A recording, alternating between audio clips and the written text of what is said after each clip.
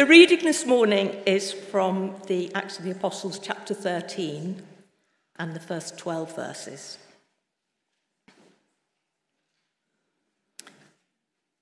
Now in the church at Antioch, there were prophets and teachers. Barnabas, Simeon, called Niger, Lucius of Cyrene, Manaen, who had been brought up with Herod the Tetrarch, and Saul. While they were worshipping the Lord and fasting, the Holy Spirit said, "Set apart for me Barnabas and Saul for the work for which I have called them." So after they had fasted and prayed, they placed their hands on them and sent them off. The two of them, sent on their way by the Holy Spirit, went down to Seleucia and sailed from there to Cyprus. When they arrived at Salamis, they proclaimed the word of God in the Jewish synagogues. John was with them as their helper. They travelled through the whole island until they came to Paphos. There, they met a Jewish sorcerer and a false prophet named Bar-Jesus, who was an attendant of the proconsul Sergius Paulus. The proconsul, an intelligent man, sent for Barnabas and Saul because he wanted to hear the word of God. But Elymas, the sorcerer, for that's what his name means, opposed them and tried to turn the proconsul from the faith.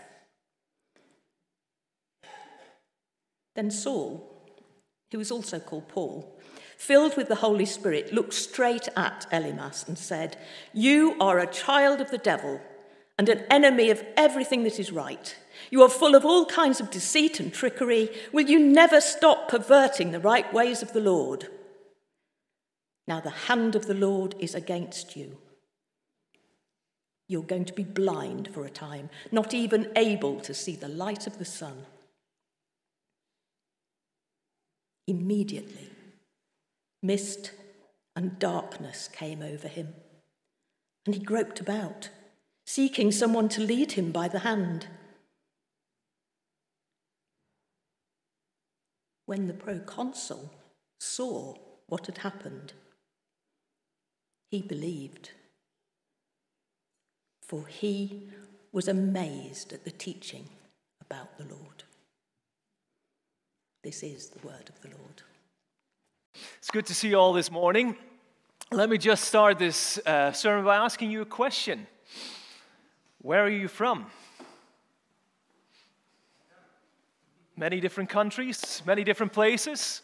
It is a question that we are frequently asked in this church, aren't we? In fact, I was asked this question at least twice before the beginning of this service. Where do you come from? And I think it is a question that we see reflected in this passage as well. It is a question that can be helpful as it reminds us sort of our identity, where we come from. It can also sometimes be a slightly painful question.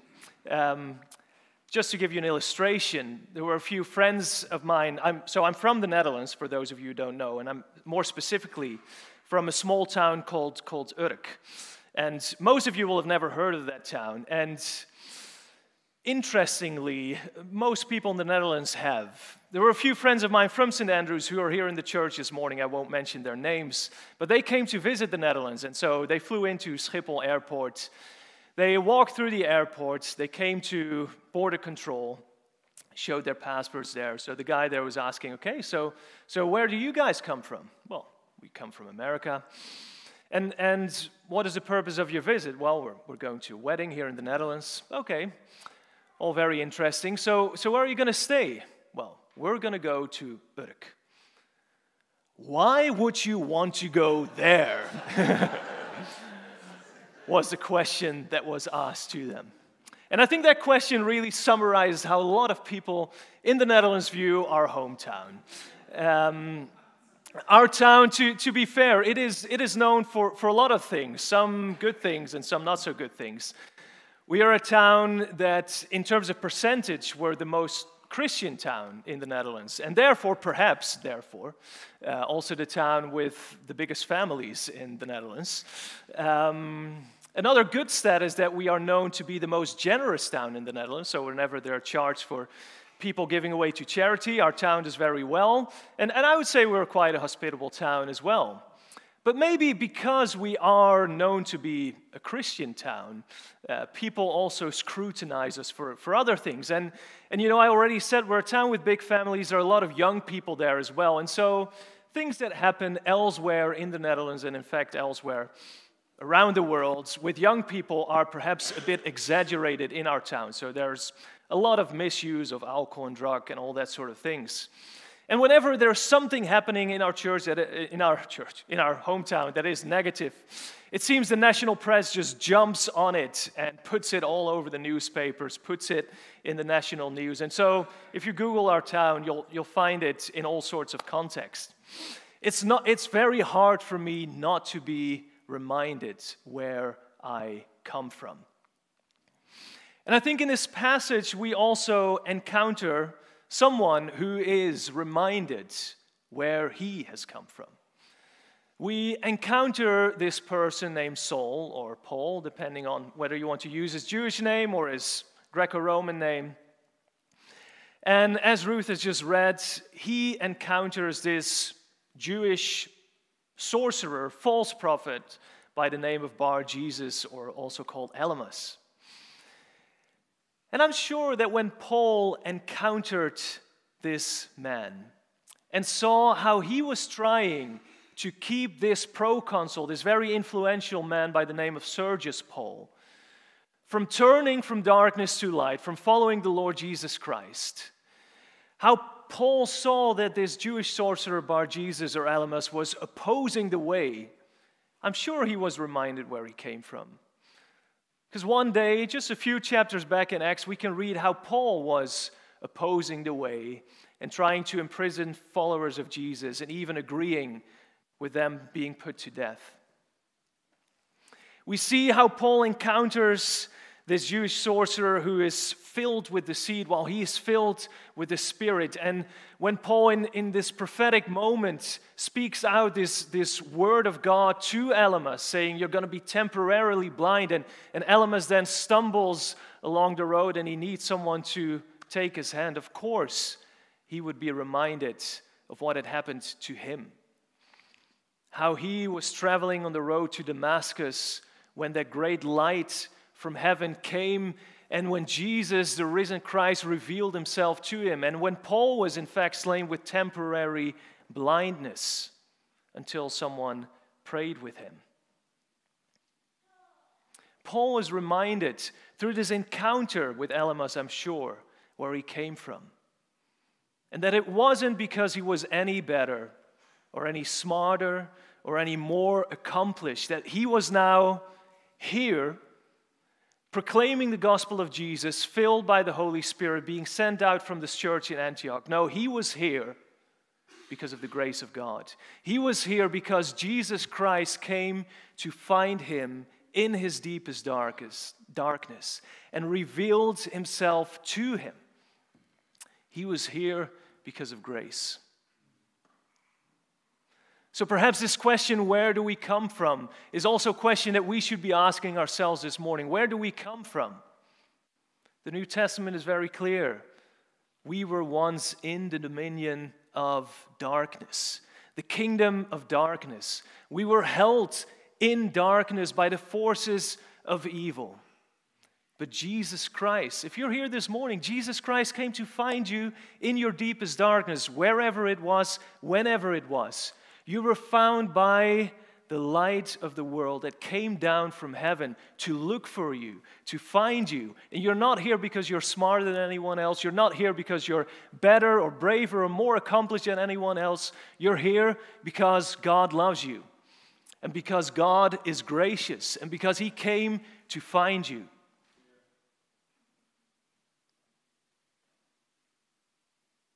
I just wanted to remind you this morning at the beginning of the sermon where you come from, okay? But in this passage, we find something else. We find somewhere else where we can say that we perhaps come from. And it is that something else is that church there in Antioch that we read about. Because this moment in the book of Acts is the first time that we read about an intentional mission to the Gentile nations. So up until this point, mission has been primarily focused on Jewish people. There have been some converts from the nations as well, but this is the first time that the Holy Spirit is sending Saul and Barnabas together with John on an intentional mission to go and reach the nations. And I think for a lot of people that would read or hear the book of Acts being read to them for the first time, they could probably trace the ancestry of their local Christian communities to this church here in Antioch. And to be honest, this morning here in St. Andrew's Baptist Church, I'm not quite sure how far we can go back or how easy it would be to trace our ancestry in terms of where our church comes from. But way down the line, I would say there is a highly likely chance that we have come somehow from this church in Antioch. This is where we've come from.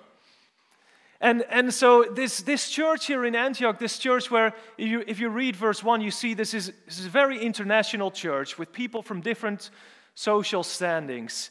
And they become this major catalyst in world mission. Now, if this is where we come from, we might want to ask ourselves the question, just for a moment this morning, what makes this church so special? What makes this church so special? What, if we want to remind ourselves of where we come from, what should we be looking at? The practices of this church that make it into this catalyst of global world mission. Now, I think you might be surprised if you go with me to the passage and try to figure out what it is that makes this church so special.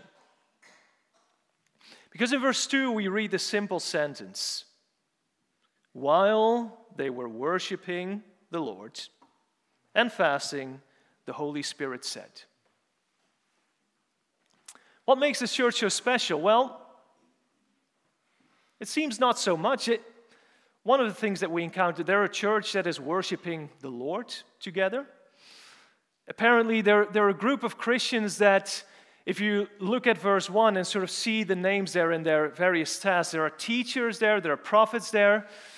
They're a group of Christians that come together regularly for worship, exposing themselves to the teaching of God's word, exposing themselves to what God has to say through the prophetic word, through the Holy Spirit, to the church at that moment. They come together for worship. Isn't that what we are doing here this morning as well? Perhaps something very similar. They are a church that comes together for worship to remind themselves together where they've come from. You know, if you've had that experience where Jesus Christ has revealed himself to you, if you had that moment where you can say, I know I've turned from darkness to light, I know the Son of God has set me free, it is good to come together with your brothers and sisters, because if you've had that moment, it means you're part of a family, you're part of the family of God. You have brothers and sisters sitting next to you here, and it is good to come together and worship the Lord. It is a good practice. It's something that we just want to do week by week or day by day or however often. It is good to come together to worship. Something the church in Antioch, the church where we come from, did. And secondly, we see something else that they did. Again, wondering, is this going to be something spectacular, or what is it that they're doing? This incredible church. Verse 3, so after they had fasted and prayed, they placed their hands on them and sent them off. Apparently this church in Antioch, this great catalyst of world mission, is a church that prays. And If we read in Luke and the book of Acts, both written by Luke, we see that prayer forms an incredible, important element in the mission of Jesus. If we continue to read in the book of Acts, we see how prayer is such a fundamental aspect of the early Christian communities. In Acts 2, we read that after that day of Pentecost, when 3,000 people are convinced that Jesus Christ is Lord and are being baptized, they come together every day, and they come together under the teaching of the apostles. They come together in fellowship. They come together to break the bread, and it says they come together to pray. Prayer is a fundamental element of these early Christian communities. And as a church, we have engaged in a year of prayer as well this year. And we do pray, of course. We pray individually. We pray in this service. But I also just want to remind you afresh and just take this opportunity here. We also as a church engage in certain prayer meetings. And there's really value in these prayer meetings as well, because they allow us to pray in certain ways that we aren't able to pray on a Sunday morning. So for example, a lot of you may just not be familiar with the prayer meetings that we have as a church, but we have a weekly prayer meeting on a Saturday morning, 9 to 10 on Zoom. And it's very simple. We come together and share some of the needs within our church fellowship, some of the needs within the world, and we pray together for them so that when we see each other on a Sunday morning, we might know a bit better how to encourage someone. We can say to someone, I have been praying for you, I am praying for you. On a Wednesday night, once every other week, the first and third Wednesday of the month, we have a prayer meeting as well where we focus on one of the ministry teams in our church. So this past Wednesday, for example, we had a prayer meeting where we focused on the children's ministry in our church. And so we just talked for a while. What do we do for the children and the families, the young families in this church? We talked about who is involved in the leadership of the children's ministry. We talked about what are the needs, and then we prayed into these things. And it was just a really good time to encourage each other, to pray for the specific needs that there are, and perhaps also just to become aware of how we might be able to contribute to certain ministries, either by just encouraging someone or by knowing, oh, there is a gap in this ministry, they're looking for someone, I might know someone. These prayer meetings, they are vital moments within the life of our church as well. And I just wanted to remind ourselves and encourage us as St. Andrew's Baptist Church here that these meetings are part of who we are as a church, and they're good. If you don't know they're on, I would really encourage you to just give it a go and come along to one and see what it's like to come together for a specific time of prayer. This church, the church we come from, the church of Antioch, was known to be a church of prayer. It's funny, there's nothing magical about what is happening here in terms of they're not sort of engaged in some sort of strategic prayer program as to think, how can we reach the world? Who should we be sending? Acts 13 simply tells us they're worshiping, they're praying, and then the Holy Spirit takes the lead and says, send these people out. And thirdly, they're also engaging in another practice that you may have read about in Acts 13, verse 2 and 3. While they were worshiping the Lord and fasting. And then in verse 3, so after they had fasted and prayed, they placed their hands on them and sent them off. Now the practice of fasting may be a little bit of a lost art to us as Protestant Christians. I was standing in a food shop in Paisley the other week and having a chat with this chap who looked a bit pale, so I asked him, how are you doing? And he said, I'm fine, I'm just hungry because it's the Ramadan, so I'm not eating all day for a month. That's our practice of fasting, which is incredible. So I said, well, I have a lot of respect for you, and just wanted to share with you, I'm a Christian. And he was like, oh, you're a Christian, so do Christians fast as well? It's like, well, some church traditions have some days of fasting, but a lot of us Christians don't fast too regularly, I would say.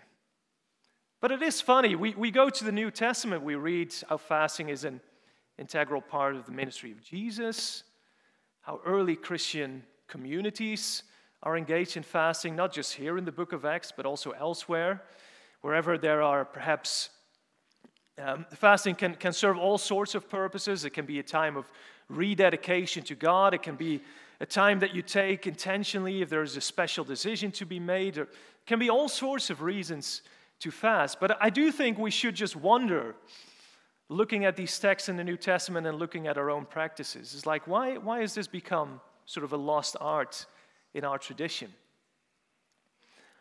Just to give you one example, Tini and I were part of a Pentecostal church back in the Netherlands before we moved to Scotland 7 years ago. And in that church, there was also no specific time to fast, no specific days for fasting. But at one point, the church leadership, and I don't know why exactly anymore, decided we're just going to engage in a week of prayer and fasting. And they were incredibly surprised to see how many people of the church showed up that week to come together to pray and fast, and people did it in different ways. You know, some people can go without food for a day, others just skip a meal, others fast in different ways. But it was incredible to see what happened that week. As the church came together to pray and to fast, people rededicated their lives to the Lord. Some people came to the Lord, some people decided to get baptized. And since that 1 week, it has become part of the annual rhythm of that church. I believe they do twice a year now, just a week of prayer and fasting. And it's not that I want to say that we should institute this specific program and we should adhere to all these requirements, but wouldn't it be good if we see this practice being so widespread in the early church to consider why it might be a lost art for us and what we could gain by perhaps re-engaging in this ancient practice. Time to rededicate ourselves to the Lord, a time to focus on Jesus by foregoing something that we need most, namely food.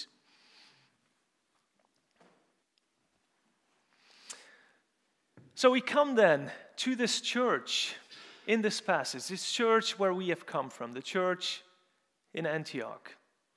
And perhaps we're wondering at first, what is this church going to be? If this is the catalyst for world mission, if this is a church through which many churches in the ancient world were founded, and if this is a church that perhaps ultimately is our ancestor, as St. Andrew's Baptist Church, what makes this church so special?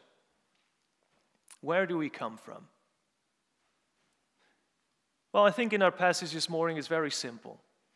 We see a church that is faithful in what they're called to do, namely to come together and worship, and they pray and they fast.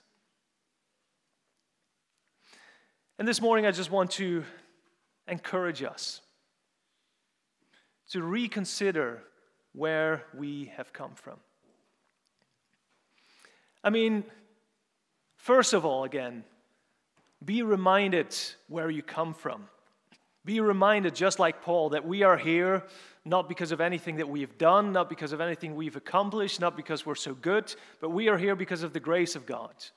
We are here because Jesus loves us.